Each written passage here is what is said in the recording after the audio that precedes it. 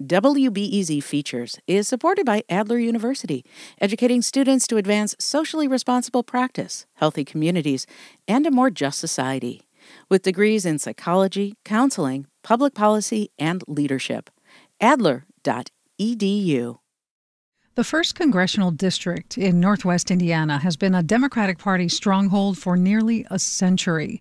But a Republican black woman is looking to make history by flipping it in next week's election.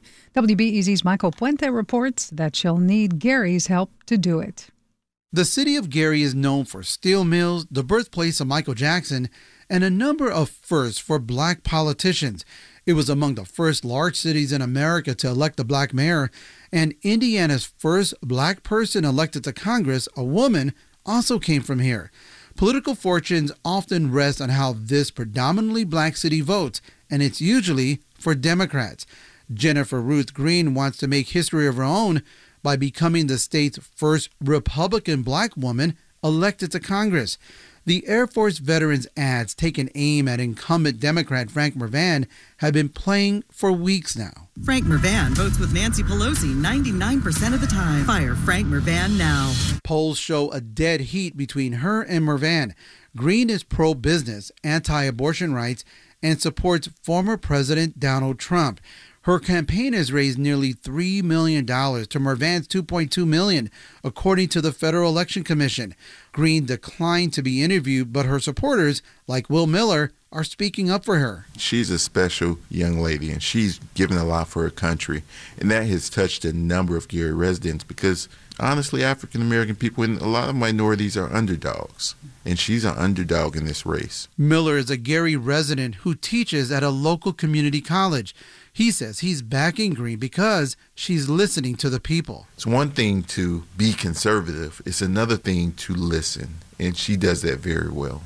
Gary always plays a very important part in any of the political arenas here in Indiana, but I think specifically so in this particular race. Wealth management advisor Sharon Mallory, another Green supporter, hopes residents vote for something different to turn around the city's slumping economy and decades of population decline. People, I believe, in Gary are sick and tired of being sick and tired. They have a lot of allegiance to the Democratic Party for whatever reason. And so it's going to be a matter of whether or not people are taking the opportunity to hear Jennifer-Ruth Green.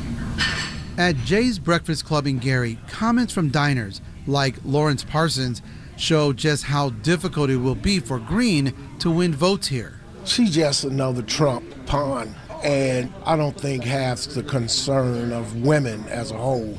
Retired steelworker Maurice W. Gibson says while Mervan is white, he spent years helping poor people in his former role as a township trustee. He says Mervan also knows that steel jobs continue to be a priority for this region. I've been a union man all my life. And Frank is for the union. A lot of that foreign steel coming in here, Frank is against that. So I'm for Frank. Mervan, who is pro-abortion rights and came into office 2 years ago, says he doesn't like how the race has turned negative. I am not surprised, but I'm disappointed in it. I specifically have focused on policy differences and what we have accomplished. My opponent likes to spend a lot of time on national news stations and tweeting. Mervan has backed much of President Joe Biden's initiatives, including money to protect the environment and to help the Gary-Chicago Airport and Gary Police Department. But he says he knows folks in his district are hurting with rising food and gas prices. Despite the Democrats' long winning streak here, Mervan says he's taking nothing for granted. I was born and raised in the region, and that I understand the region. I believe my opponent is a national candidate and has no roots and has not been born and raised here. Green has received endorsements from former Trump appointees, but she was angered by the Congressional Black Caucus not backing her potentially historic candidacy. Instead, they're backing Mervan. Michael Puente, WBEZ News.